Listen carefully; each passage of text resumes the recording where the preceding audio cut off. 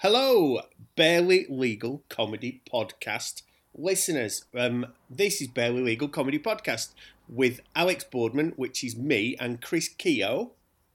Which is me. Yeah. Yes. Hello. Hello. Yeah. Good start. Strong yes. start. We got our names right. Yes, it was a strong start. We've just had a very interesting 5-minute chat before we pressed record, and the last thing we said that I thought we should just carry on from there. I think one of us or both of us simultaneously. Well, I definitely said I hate Christmas. Just hate it. Do you enjoy? Happy New Year, listeners. Do you enjoy Christmas? I think I do to a certain degree, but then I'm always sort of glad when it's over. You know what I mean? So like I look forward to it. I'm still a bit like a child in that regard. You know what I mean? I quite like Advent and the lead up to it. But it's just relentless. So I'm sort of glad when it's because for me it's my birthday in between as well. So I've got like Christmas. I was basically by New Year's Eve. I was knackered and I wanted to just go away on my own. You know what I mean? Yes. I exactly know that. I get everything out of the way in 1 week. So I've got Christmas, then my birthday, then sort of like in between a bits, and then New Year. And it's like I can't do it anymore. I'm just tired all the time. You know? I find that Christmas is the only kind of one. The two worst celebrations in a year for me are birthdays, and not my own. I don't even like that, to be honest. But birthdays, I don't mind buying people's birthdays and Christmas, but anybody's birthday and Christmas. And the reason is because they're not optional. You can't. Oh yeah. You've got to do them. And I like buying presents for 2 or 3 people. Do you know what I mean? I don't mind buying you a present for your birthday and go, here you go. And then that should be it. That's enough, isn't it? There's your birthday present. Shake my hand. See you next year, son. Do you know what I mean? That kind of thing. And see you for a carvery next year. Yes, see you next year. And the same with Christmas. If it was just one day, that would be perfectly fine. We had a very pleasant Christmas day because it was quite quiet. But there's days of stuff before it of like, we've got this party we're invited to, and then we've got this like other party that we sort of half hosted, and then people are going somewhere else, and then there's something else.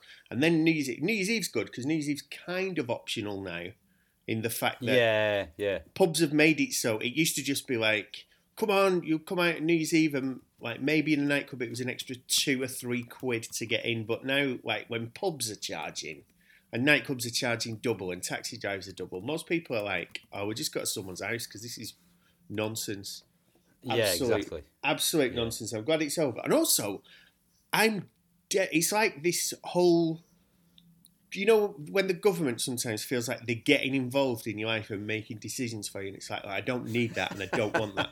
It's the same with Christmas, and it's like, my life's fine. I really like it. Monday to Sunday, every week, is just where I want to be. I don't want you to mess that up. I don't want you to be just... It's like messing with the actual fabric of time, isn't it? You know what I mean? Yes. That's what Christmas seems to do. It exactly does, because there's a 2-week period where, you know, when everyone goes, oh, I don't know what day it is. Oh, I don't know when bin day is and stuff. I nearly forgot bin day.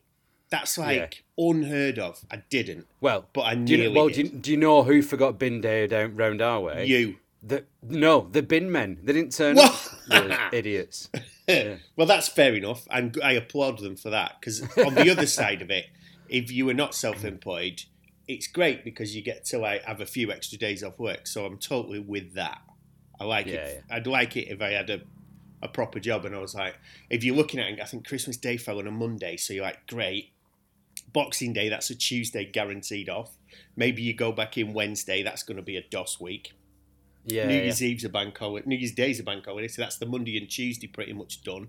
So there's 2 great weeks of DOS if you've got a proper job. So yeah, well, I will probably 3 or 4 even, because you've had like sort of pre-Christmas wind down and do's and stuff like that, and you beforehand. So it's sort of like we have a month where we decide we're not really doing anything. Just not this bothering. Month.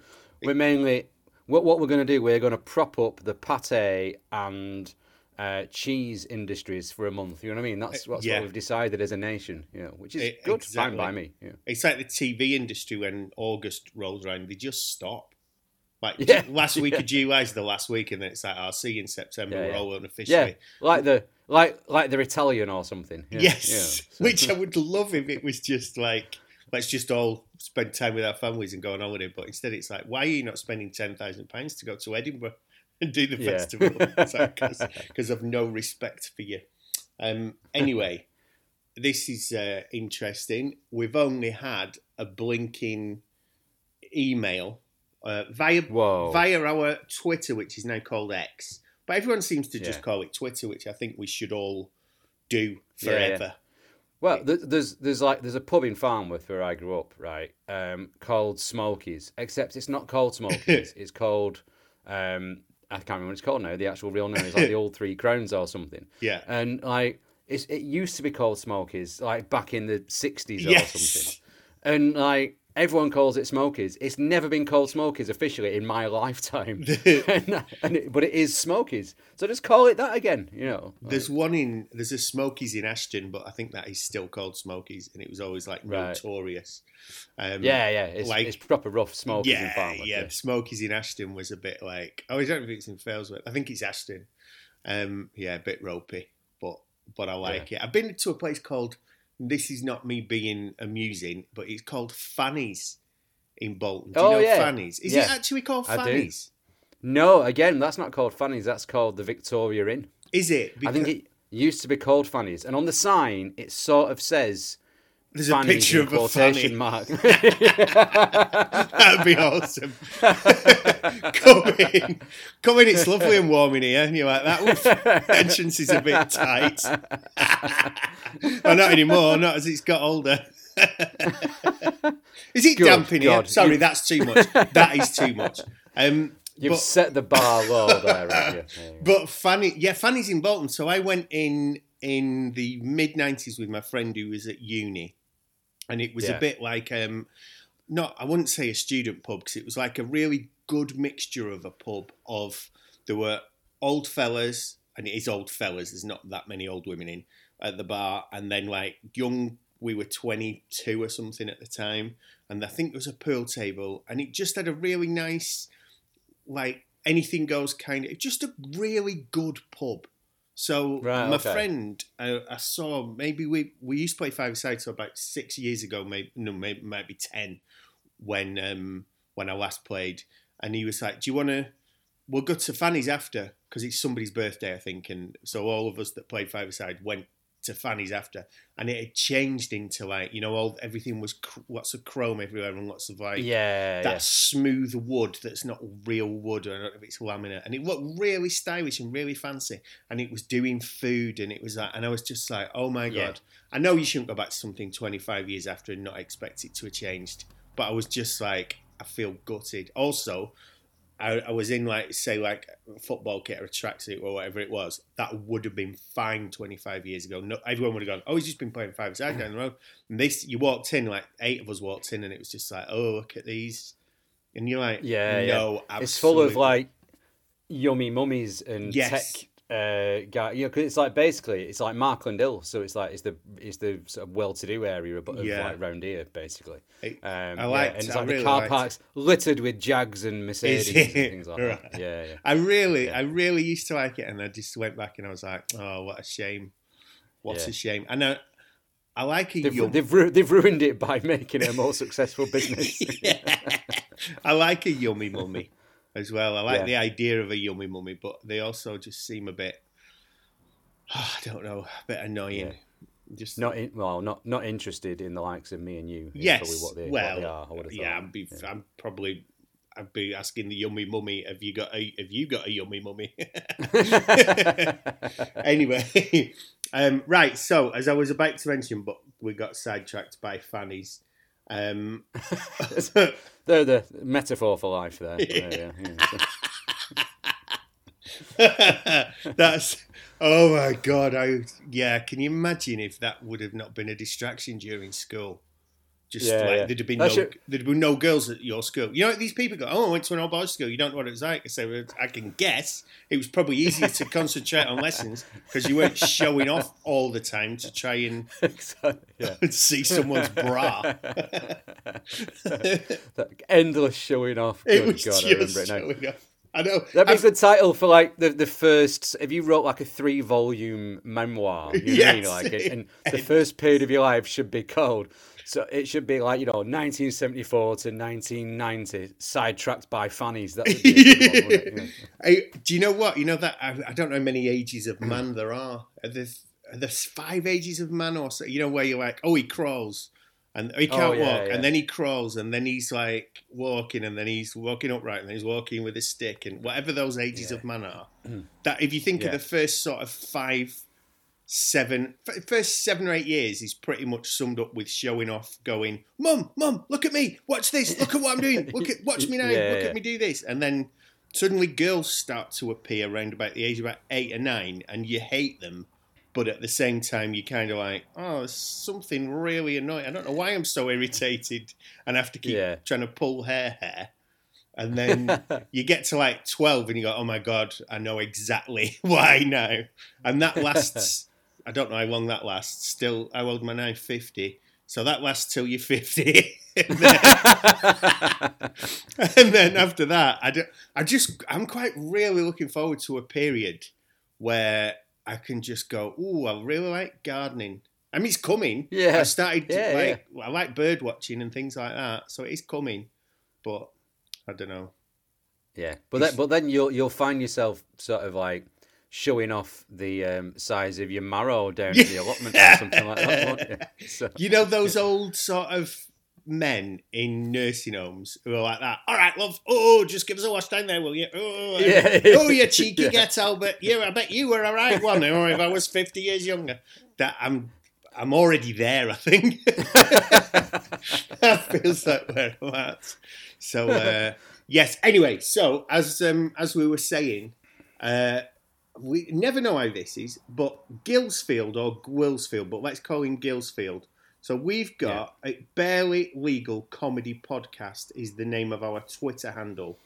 And he got in touch with us this morning, which is, what day is it? Thursday. Thursday the 7th of January.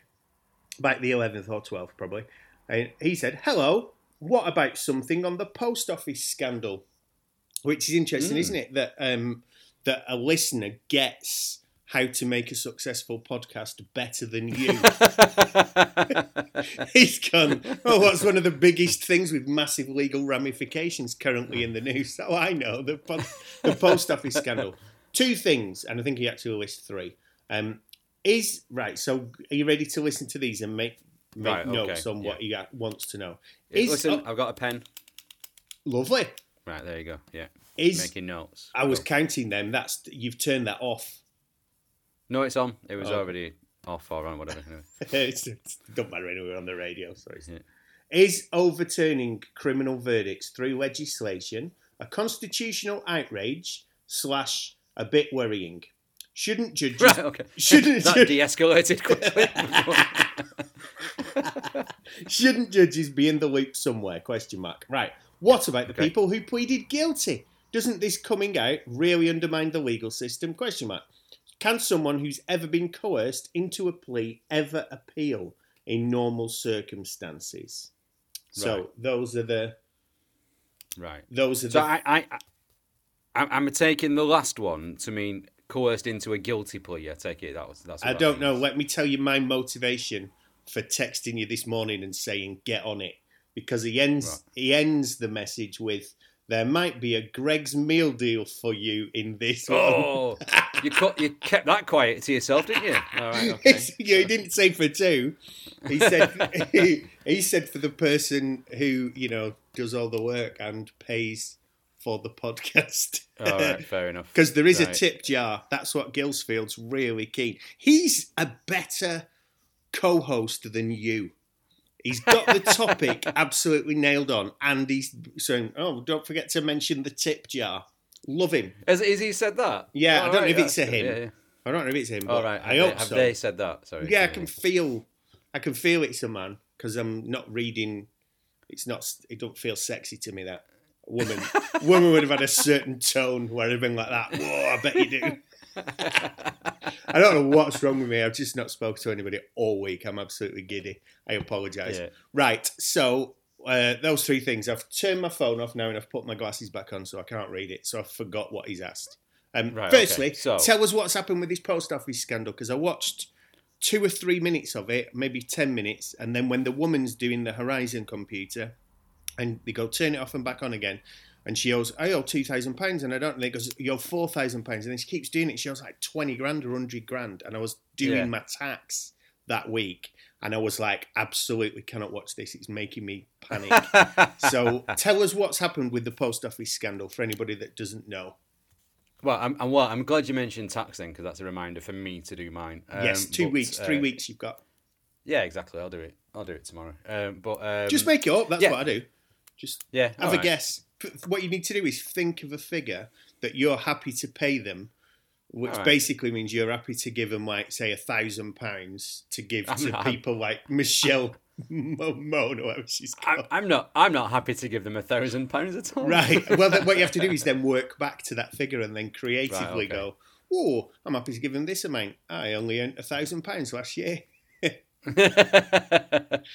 I pay enough. I pay plenty. Anyway, you pay tax on everything you blinking do. Everything. I also have a PAYE job, so I pay loads of tax. Oh, right. Anyway, don't bother then. Don't even bother doing the other stuff. It's not worth it. Yeah. And stop clicking your pen. Right. Post office. Right. What's happened? Post office. So basically, over a number of years, the Post Office Limited, obviously, it's a company, effectively prosecuted a number of sub-postmasters. So sub-postmasters are the people that run individual post offices. Yes. And they're sort of like, I was talking about this the other night, like the guy who works at our post office, Colin, he's called. Of course he is. Exactly. I love Colin already. I know exactly what Colin's like. He's an absolutely lovely man. Yes. And he's a proper sort of pillar of the community type person. They really are, aren't they? They really are. Yeah, absolutely. They are one of the sort of like few vestiges of merry old England, I think. You know, yes. They're sort of like proper. Like it's one going to the post office is the only time I feel like I live in a village. You know what I mean? Yes. Well, we've got one at the top of the road, and I don't have to pay into the bank, so I don't have to go to all the banks that have closed. If you get cash, I can just go to the man and pay it in. And he's lovely. His wife's lovely. Our postman's lovely, and everything about the post office, I kind of like. The only thing I'd get rid of, I'd say, right, there's 2 hours a day where pensioners are allowed in, and only because they take but that's not the post office's fault. That's the pensioners' fault. Yeah. So I'd say right 9 till 11. Most pensioners have been up 4 hours by 9 a.m. So you can go in 9 till 11. After that, you've got to be this tall to ride. You must be this young to enter. Yes, it's like what it is. It's a picture of a tortoise's scrotum, and if you're wrinklier than that, you're not allowed in.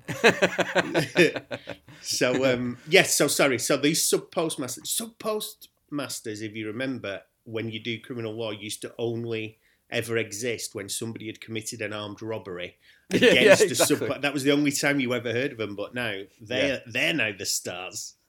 Yeah, exactly. So a number of them were prosecuted privately by the post office, who has prosecution powers in the same way that some local authorities do, and other sort of public bodies. Because obviously before it was privatised, the post office was a sort of a public body basically. So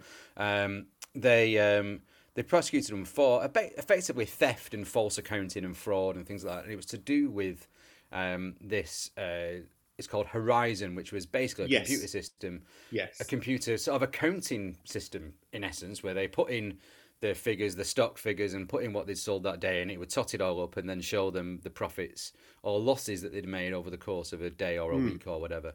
And as I understand it, they were under a contractual. The part of their contract was that if there was any shortfall at the end of the day, they had to make it up out of their own wages. Yeah. Out of their own money, which seems a ludicrous, like a really weird contractual position to be in a way. But then also, how would how would ever why they would agree to that? I think is how would ever they not be in profit because they're not. Yeah.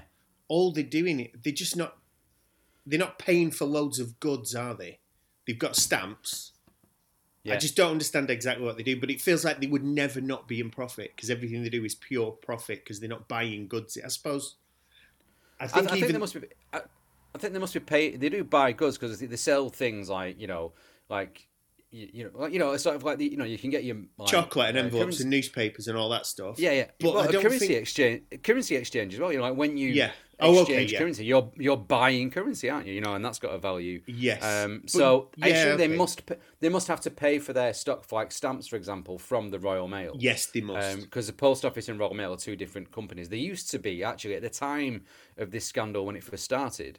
Royal Mail was still in charge of post offices. And they were since separated because was it Royal Mail that was privatised first, and then the post office was after that? I think it was was it the other way? Yeah, around? I can't remember who was it. Insignia? Did Royal Mail not become Insignia for a bit, and then they rebranded it back? But I think it was still. That's when it had been bought by whoever that was. Yeah. So the two separate sort of like legal entities, albeit. Royal Mail did used to own post offices, and post offices were just the sort of, the hub of the Royal Mail in your area or whatever. So I think a lot of the role of sub postmasters, I think a lot of them live on site. You know what I mean? Like the post office building is also their house, and so I think it probably is a closer relationship, probably more like being a pub landlord as opposed to another type of job. Yeah. So also maybe that also should have 2 hours where only pensioners can go in, and then after that they're not allowed. Yeah, like kids in pubs out by 7. God, kids should not be in pubs. It's not. Pubs are not the same as a lovely French cafe. It's not the same. It's a totally different thing.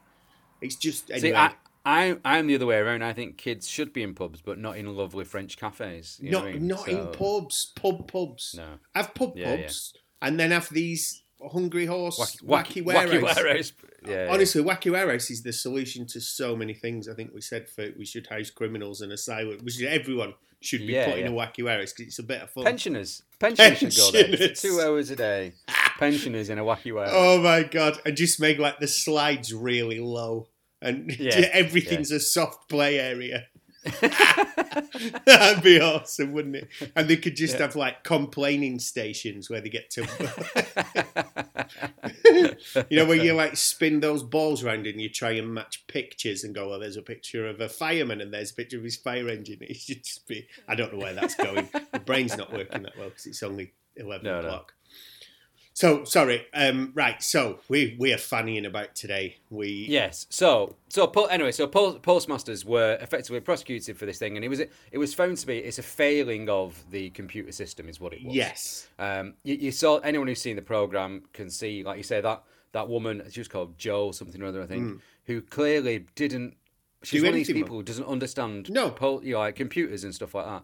And what the post office did through and Fujitsu, who owned the Horizon system, was basically lie to these people and say, everyone else can work the computer, so why can't you? This must be something that you're doing wrong. And basically made these people pay back lots and lots of money that actually they hadn't lost. Yes. The system had lost it. It was like just... Again, it's the thing of like modern sort of like financial systems. They're just being numbers on screens that don't represent anything real. You know what I mean? Yeah. So exactly. It's And it was really serious, wasn't it? Because people went to prison. People lost their livelihoods. People lost their houses. People killed themselves. Yeah, there was a man in Cheshire. I think he was a Cheshire postmaster, and he owed about £100,000, and he committed suicide. Yeah. Yeah, it's horrific, and it was covered up, and it's taken. Things though, it was only like 2019 up until then. This is still going on. And I think there are some people that still have things hanging over them. So lots of people still have convictions that are hanging over them, and here's the other thing, and I think the program, because I've seen a couple of episodes. I've not seen it all. I've seen a couple of episodes of it. The program, and what it does really well is to show the reputational damage that was caused to these people, because like I say, they're pillars of the community type people, you know what I mean? So like if that had happened to like Colin around the corner and suddenly nobody could trust him because he thought he'd been accused of being on the fiddle and stealing everyone's money. And because in people's minds, the post office is still a bit cuddly and warm and a sort of community asset as opposed to being a private company now. It feels like you're stealing from them, and and it's like it's horrific. It's been called the biggest sort of miscarriage of justice in English legal history. So that's how big it is. Because I think there's something. Is that because most of the victims were English and not Irish? Yeah, exactly. But it was. I think in terms of the scale of it, though, it was a systemic problem, and I think there was something like 900. People with accusations levelled against them, or possibly that were prosecuted. It was something like, it was 700. I can't remember the exact figure now, but it was a lot. It was hundreds and hundreds of people, and only a few of them have been able to have their convictions overturned. And so what the government are talking about now is doing after watching ITV. It's like, had this programme not been on, nothing would have happened. It seems. Absolutely it's like, not. Yeah. Or had this been on sort of Sky Atlantic, where not everyone's got access to it, maybe it wouldn't have been as big a thing either. Exactly. Had Apple TV put it out, then that's it, nothing. But it was on terrestrial telly, so everyone saw it, and suddenly there's a groundswell of public opinion that this is an outrage. But it was always an outrage, you know what I mean? And the government, that it takes something to become of interest to the public. To act upon it isn't the issue. It should be whether it's in the public interest to do things, and I find it fascinating that that's what's happened. But anyway, what the government have said is they are going to, and I think this is the first point, effectively there's going to be a blanket exoneration. They're going to legislate to say that everybody convicted under this, this issue with the Horizon system, everyone that's convicted as part of the post office scandal. So I assume how they will do this is, how do you identify, what's the term going to be in the legislation is what I was thinking. So it must be every sub postmaster. It must be any sub postmaster convicted of certain offences between certain dates. Yeah. By the, because some were prosecuted by the post office, some were prosecuted by the CPS, so it's not like you can just sort of say, right, well, everyone in the post office prosecuted between these dates of these offences. So they're going to have to sort of like cast the net quite wide. And this is the issue, is that by doing that, there's a couple of things in that, is that, the courts aren't effectively, these aren't appeals, and the courts aren't hearing matters on a case-by-case basis to decide whether or not someone has been unfairly prosecuted or, or convicted or whatever, or the conviction's unsafe. It's just a blanket exoneration to do it quickly and get it over with. So is that done by the Home Secretary the same way that if there'd been a murder with a miscarriage of justice, and then after campaign after campaign after campaign, and finally more evidence comes to light, and they go, actually this person didn't do it, and then the Home Secretary goes, look how great we are as a government, we are saying, is that how this is going to happen? Well, no. Well, what's happening here is completely unprecedented. This sort of blanket exoneration. So, what might happen is that the sort of Secretary of State for Justice might get involved with the Attorney General and and reference something and send something to the Court of Appeal or whatever for them to look at. Yeah. Or they might, or you sometimes see the Home Secretary saying things like, "I'm not happy with this sentence that's been passed." And I think it's too lenient because that's what the papers have told me. If this had happened in the next couple of years, there'd be like loads of post office submasters in Rwanda or something. Where have you gone? You sound. Sorry, I'm here. Sorry. Right, yeah. You sounded like you were my. Have you got some crisps? What's going on?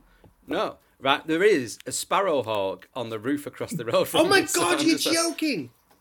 No. So have you just got your binoculars out? Yeah. Oh, right. Well, 3 doors away, there's a woman that does yoga. So I'm going to have a quick look out the window as well. Yeah, it's a sparrowhawk on the roof. That's cool. Anyway, so they're doing this. Yeah, so it seems to me like... Oh, sorry, I was still looking at the yoga woman. What did you say? Yeah, sorry. Yeah. Are we back? So this... Yes, we're back. So this type of blanket exoneration, like I say, is never been done before.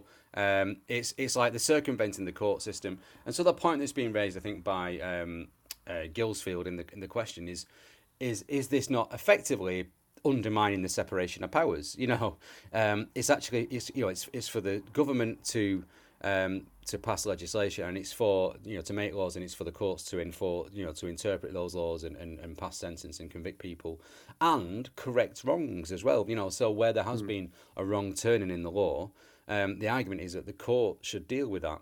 And I think it was Lord Thomas was speaking about it on the BBC the other day, actually, in which he expressed some concerns along these lines, because he thought that actually there would be the capacity to deal with it. So there's a couple of things here. It's like, one, I think the government are trying to sort of, acknowledge that this is wrong, what's happened to these people, and it needs to be sorted out, which is good that they're doing that. Yeah. I also think there's an element of them doing this for in their own interests, because there's an election coming up and they can say, look, we were fair on these people. And there's also the fact that, there might be an argument that the court doesn't have the capacity to deal with all of these appeals. How long will it take for them all to get through? Yeah. Because there isn't the capacity there to deal with it. Lord Thomas has basically said he thinks that there would be the capacity to do it, because in essence there are lots of retired judges that you can appeal. That there have been, for example, circumstances where we've had to get through a lot of cases very, very quickly, like when the riots happened, sort of 10, 15 years ago, whenever it was, and you just call everyone in to just get through this sort of backlog of cases. So there is the capacity there to deal with it within the court system without government getting involved. And again, it's it is. I don't think it's a constitutional outrage, but I think it is a bit. It's slightly dangerous, you know what I mean? Because it's like, well, they've done it once now. They have basically told that the government have set aside court decision, findings of courts, so they might do it again.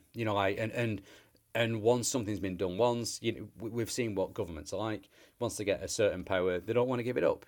So I can see that there is a risk there, and it's not really. It should be for judges to say who is guilty and who is not guilty, not for Parliament to do that, or the government through Parliament to do that. So yeah, I can see that there's a risk there. Although it does, ultimately it'll be a good thing for those postmasters, because they'll be exonerated. But there should be another way of doing it. Shouldn't there? So here's another thing. Then I can't remember if Gilsfield asked this. So let's say this will be. They were prosecuted criminally, weren't they? Because they would have been classed as it would have been theft, or was it classed as fraud? There were various offences depending on the circumstances. Because this is the thing: some were prosecuted of one thing, some were convicted of another. It's not all one type of offence. It's of a type. It's sort of theft or fraud or false accounting. But they're all different offences. So. Yeah, it's because they're serious offences though, so yeah. It's and so there's a moral dilemma here as well, which is that some people pleaded guilty to these offences, and so you're now setting aside a guilty plea, someone saying yes, I've committed this offence. Yes. And so why give us some reasons why they would do that for anybody that's new and doesn't quite know. Why might someone plead guilty? Let's say you're even innocent, or let's say it's a bit of a grey area where you're the lady who is so useless with computers that you don't really know what's going on. But you think it must be your fault. So you think it must be your fault, or you're not sure, but you've had no intention of doing anything wrong ever, but you plead guilty. Why would you plead guilty when you've not done it? She's an interesting example that you've raised, because she actually does account falsely, doesn't she? Because she signs off. Right, I didn't see it. Where there's a scene where she basically, after this is a long way into it, and there's a rationale for why she did what she did. Yeah. But she reduces her deficit. After having already remortgaged the house to pay off all these deficits, there's another deficit, and on the system she just reduces it down to £2.7 or something like that. Right. Okay. And pays that in cash and then signs the form to declare that the accounts were correct and that she understands that if she's found to have deliberately misled on that, then that's an offence, blah, blah, blah. And she did that a few times. Right. So she actually did commit that offence, albeit for reasons that are understandable. Do you know what? When I saw... I watched the first 10 or 15 minutes and I was like, I just can't watch this at this time. I think someone on the helpline says to her, turn it off and turn it back on again, and it's doubled. And then I think they say to her really early on, they go, look, there's a way you can just go in and clear that and say it's 0. And she does that. Yeah, I think that's where I got to. It was about 15 minutes in. So, so they definitely told her that she could do that. She didn't discover a way and figure it out herself. Or... It's a bit of a grey area, but she still did commit the offence. You know, like yes. like she's open about that, and she avoids prison and so on. But still, but you know, so why would she plead guilty? It's one of those because as it's presented in the programme, she had, I think it was like 14 counts of false accounting were put against her, and also one of theft. And what the post office, what the prosecution said was that, well, we'll drop the theft if you plead guilty to the false accounting, which are less serious offences. And so to avoid going to prison, or to have a better chance of not going to prison, she pleaded guilty to those, because then the alternative would be to go to trial, not get any sort of credit for a guilty plea, and also have the more serious offence hanging over you. Yeah. And so that's why she entered a guilty plea. Now, what was an issue there is that it was later revealed again, this is all from the programme, which is classed as a docudrama, and I think it's factually accurate. I think it says that. They actually didn't have any evidence of theft against her, so the theft charge should never have been made against her. Wow. And so actually what they've said is that we will drop this thing that we don't have if you plead guilty to that. So she's sort of been coerced or tricked, really. I suppose trick is probably the way, into entering guilty pleas. Yeah. Well, that we would know if just that case on its own went to judicial review, or if that went to appeal, that would be enough to get that case thrown out, wouldn't it? If there was this charge that was not actually there, that had been made up to coerce something, that would definitely be enough to get... Potentially, yeah. Because it would be... so this is the second question. I just want to just before I move on to that, the rules regarding guilty pleas and appeals and so on, is that one of the issues of this blanket exoneration, though, is that, in effect, there will be people who have committed offences as part of this who will effectively get off with it. Yeah. So I was thinking there must be. So the government, So the government are saying there's a moral dilemma there, which is well, do we allow each those people to walk and be exonerated, even though they're actually guilty? So again, the desire to do this very, very quickly, and the desire, I think, for the government to be seen to be doing it, which is what I think a lot of this is, means that there's going to be little injustices within that as well. So.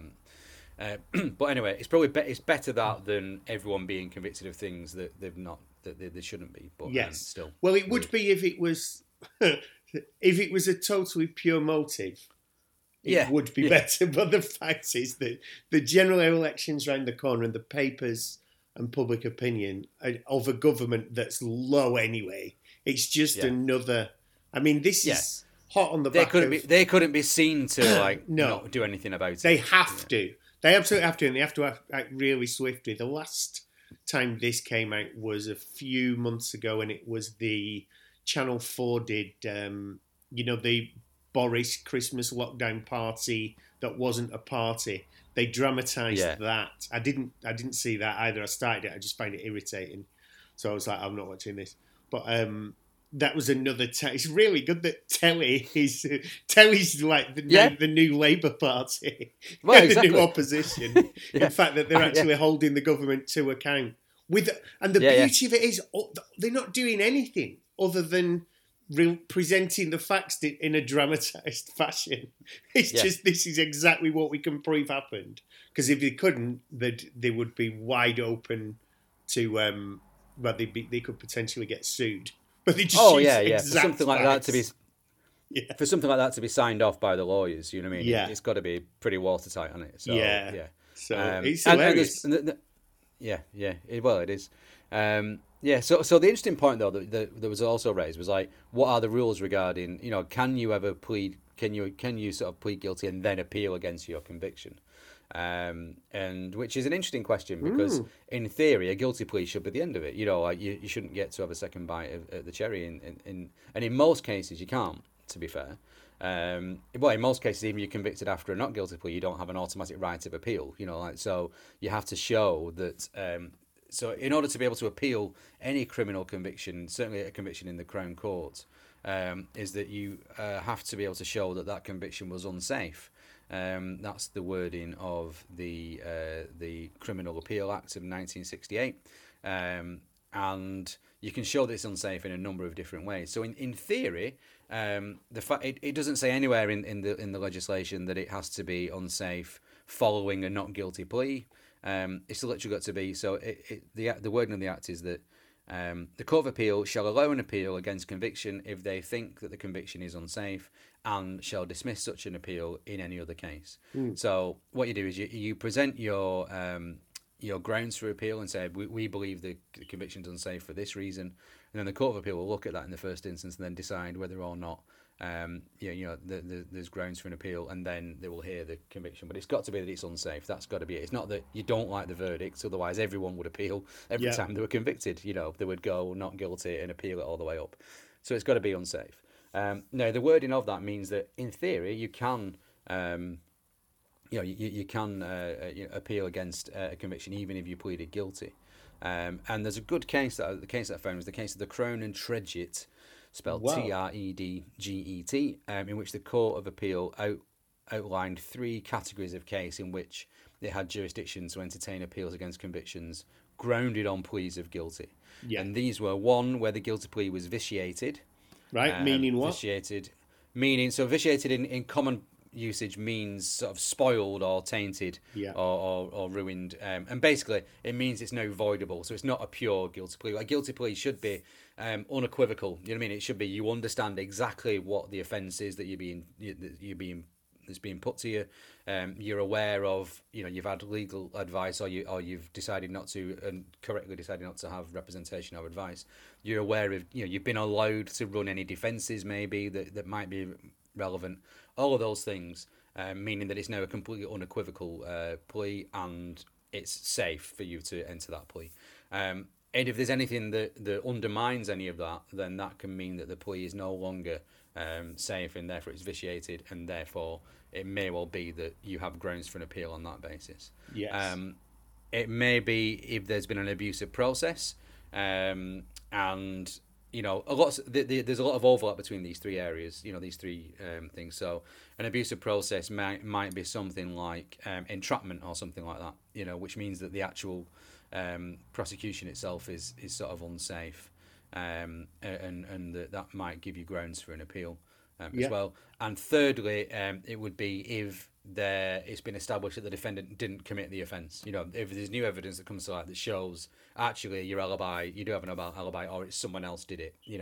And then that might mean that you go there. So, for example, the sort of advances in forensic science and DNA evidence and stuff like that. Might mean that once upon a time the evidence was against you, so you entered a guilty plea following advice from your barrister or solicitor or whatever, and then later on down the line there's DNA testing that finds that actually it was someone else who did this, and that means that you can then you might have grounds for an appeal at that point years later or whatever. So that sort of thing. Now where we might be at with this case, and I think we'll use the case of the woman from the TV program as a vehicle to examine some of these things. I wanted to concentrate really on the sort of like guilty plea being vitiated, because that's where we're at really. That the guilty pleas aren't really relevant anymore, and we see that that thing of I suppose it's a slight abusive process as well. By sort of saying there's theft hanging over you, but we'll drop that. And you can think that's no longer as sort of like. That's no longer a sort of pure and sort of clean guilty plea after that. So she has been sort of coerced and tricked into it, and therefore it's been vitiated.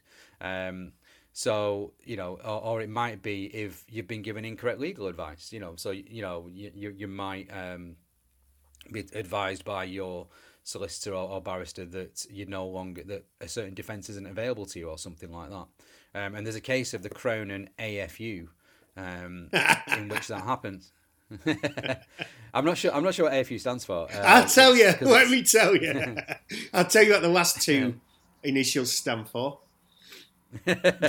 So, he was he was convicted for conspiracy to produce drugs, and he pleaded guilty to that. But he'd been basically trafficked from Vietnam into the UK and was being forced to look after cannabis farms by his captors, in essence. But nevertheless, the offence had been made out, and he'd been advised that he should plead guilty because the offence was made out. But he hadn't been advised adequately or at all about the availability of a defence under the Modern Slavery Act. Right. And also there'd been abusive process things going on in that case as well.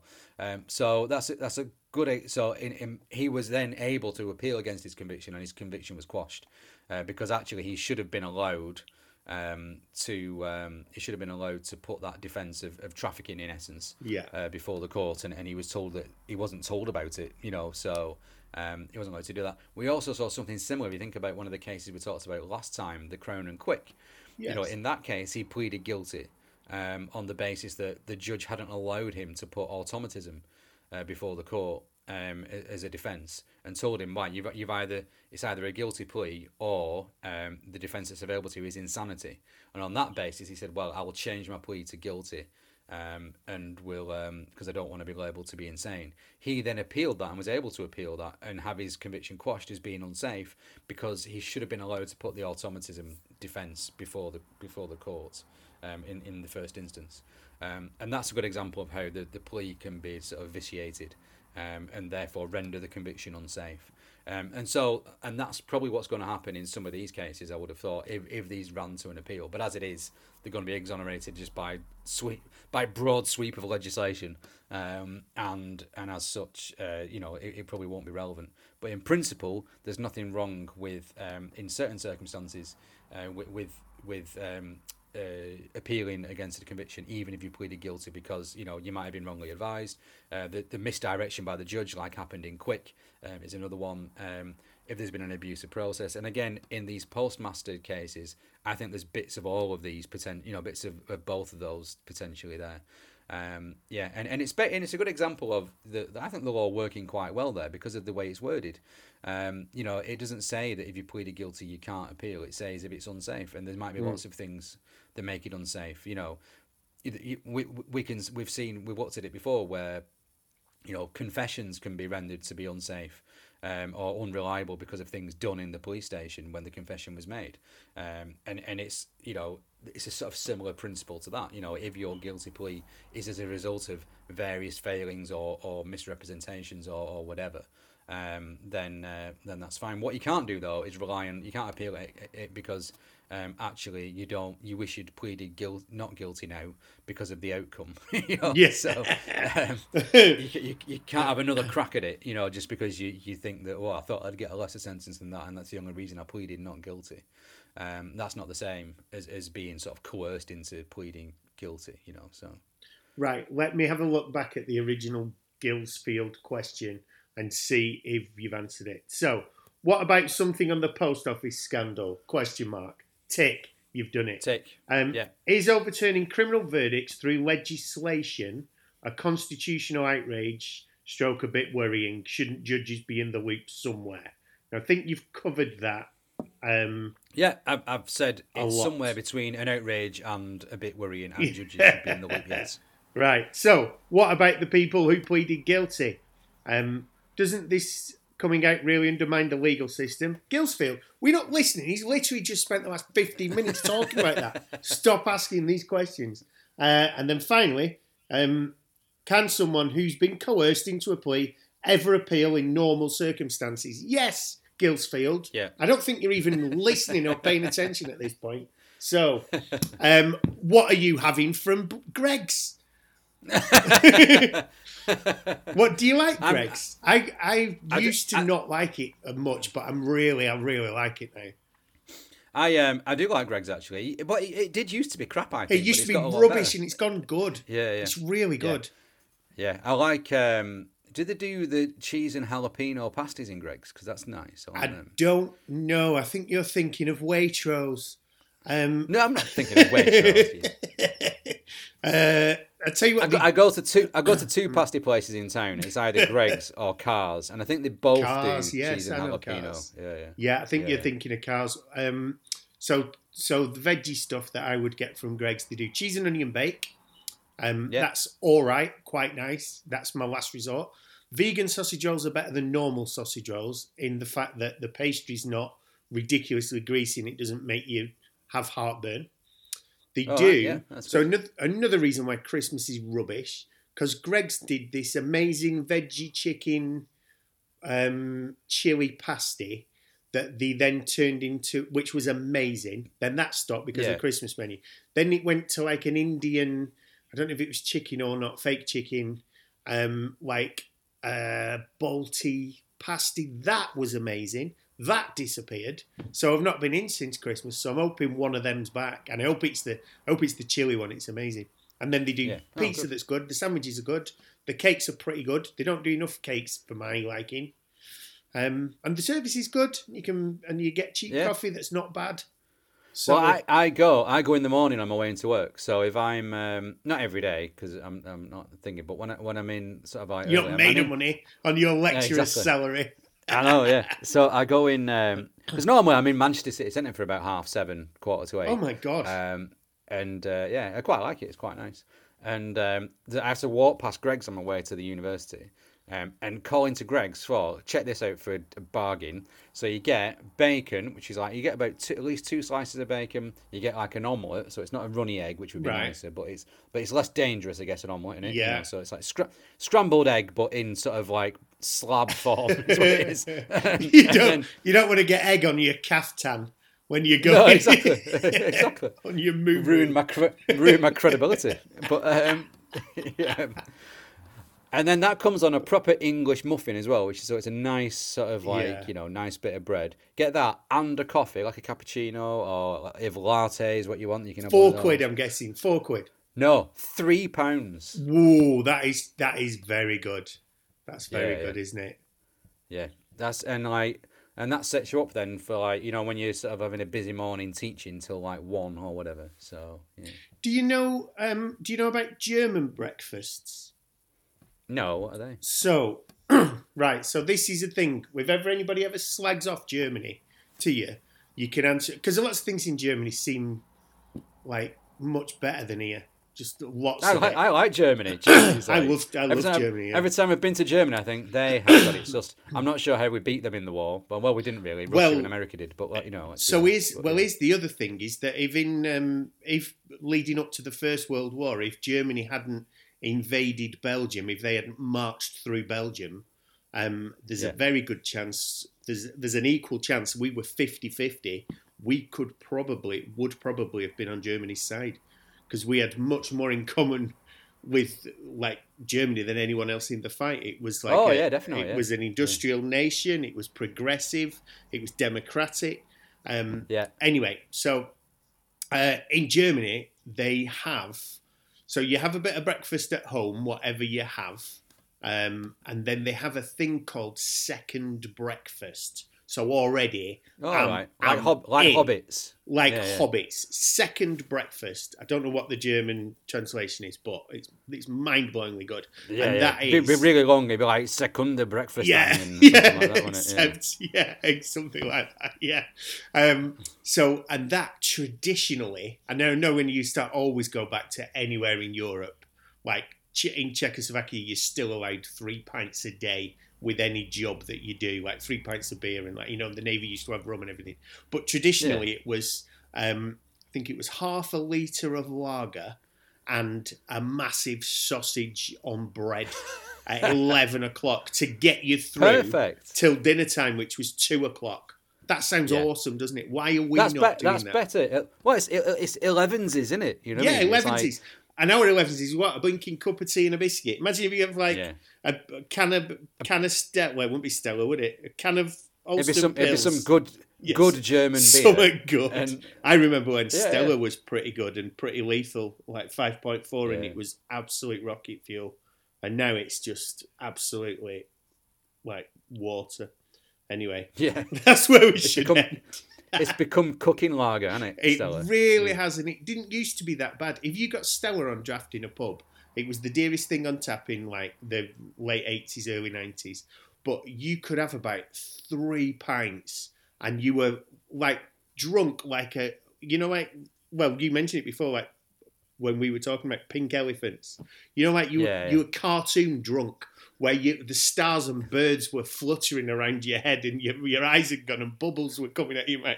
You were so leathered. It was amazing. They were good times. Anyway, right. So, Gillsfield, hope you enjoyed that. And everybody else, welcome back. We're back, aren't we, in a big way? I think it's really good, this podcast. I think it's good most of the time, But I think we produce good work. We just don't do enough of it, and then we don't do anything to publicise it. Yeah, exactly. We're sort of like a undiscovered songwriting genius who just only ever plays in their bedroom. Yeah, like it was called Jim Croce. Is that how you say it, Croce or something? I never quite liked him. I know loads of people think he's great. That was not for me. Or that Sugar Man, whatever he's called, Sugar Mountain Man. I don't think he's that good either. No. I think we're more... John Shuttleworth, for example. Oh, John Shuttleworth's great. Do you know, I think we're more like a sort of tricky winger. That's, oh, right, okay. But, like, we're often injured. And don't... It's like, Go on. It sort of like someone who, if one of these players, if they were playing in like Italy or something, it'd be like a number 10. They'd be able to find an actual role for them. Whereas because we're English, they don't know what to do with this, so they just stick us on the wing. Imagine if Jude Bellingham had gone to, let's say, United, Liverpool, Arsenal, or something, and they'd be playing him deep as a holding midfielder, and he'd just feel like that. Right, anytime you get the ball, just clear it, son. Nothing fancy. I don't know. Maybe not. Maybe you're being unfair there. I think football nowadays is good of like a tricky winger because we're good for 45 minutes and then we're injured for 6 weeks and then. Right, what are you doing for the rest of the day? Are you are you in uni now? Is she speaking, or are you at home? Oh no, you're at home because there's a sparrowhawk on a roof. Yeah, exactly. Yeah, I'm at home. Well, there's not now; it's fallen off. But So I'm doing some work basically, and it's just But I've got marking to do as of next week. So all my assessments are in at the end of this week. So I'm facing 4 weeks of marking and teaching at the same time. Yeah, so I'm doing the bare minimum this week, to be honest with you, to prepare myself. Yeah. It's awful, the marking, because when you're doing it, you feel like it's unpaid, and it takes so much longer than just to do it properly. It takes so much longer. I can save you some time with your marking. All right. All the girls en masse will be about 5 to 10 marks better en masse than all the boys. That annoying, you've got an annoying student or two. You must have. They're always like trying to trip you up with questions and always like complaining, and they're probably like head of the student, this, that, or the other. Just give them a really good mark so they wind their neck in and don't bother you. All right, okay. Anybody that you find attractive, and there might be a little something there, give them a couple of extra marks. Likewise, anybody, I don't mean ugly, but, if they don't wash enough and they just don't make any effort, dock them a couple of marks for that. Maybe they'll get the message. That's it, really. That's teaching in a nutshell. Yeah, pretty much. And the feedback, how could you improve? Well, you could wear tighter tops. Tighter tops, yes. Oh, that is so sexist. # cancel Keo. Let's get that trending. See, when I do it, I'm being ironic because I've got no stake. But as an actual university lecturer, you shouldn't say that. Actually, no, exactly. I retract that. Okay, clearly obvious joke. Yeah. Yes. Well, and now this feels like you've retracted it because of your liberal woke agenda. So I think we should get you on that score. It'd be good it feels really, if we could cancel everybody and then everybody just sort of stayed in and watched Netflix, that'd just be maybe a better world. Maybe it's a good thing. Yeah. Everyone should be cancelled and just wind the necks in, shouldn't they? And just stop and telling us what they think about things. Say 2 comedians who have a podcast. So, Well, I think you offer some protection here. because Right, people okay. won't have. That's why I say things that I wouldn't say on another podcast, because I know if someone wades in and goes, you can just go, blah, blah, blah, legal, blah, blah, blah, blah, this is the law, and then freedom of speech and whatever, and they'll just go, I'm not taking him on. So it's great, really. It's like it's like having a big mate. So I can You imagine if you were mates with, like, I don't know, Ricky Hatton or something, and you just go in a pub. Ricky Hatton's not big. Dude, would you mess with Ricky Hatton? No. But he's not big though. I went into a pub in Manchester and I went to the toilets and Ricky Hatton was stood next to me at the urinals and he's shorter than me, Ricky Hatton. Did he? And did you just what did you do? Flick his ear and go, come on then. No, did you, bollocks? You know you're going to... Right, okay, so Tyson Fury... Barged him out of the way. Move, short ass. So Tyson Fury's your mate. You could go in any pub in the country and just be a dick and cause so much trouble. It'd be brilliant, wouldn't it? And you'd just be like, hey, and you go, what are you going to do? And then Tyson would just come in and smack him for you. That'd be brilliant. Yeah. Well, that's until he got fed up with your behaviour and he smacked you himself. Yeah. Well, that's what you are to me with this. Oh, but good. then I'm hoping that you, at some point, do that, get fed up and just go, I could do this on my own better. And then I wouldn't have to be involved. I'd still be in bed. So, right. Anyway, oh my God, it's 11:30. It's time for a sausage and a pint of beer. Right. Bye, everybody. Yeah, bye.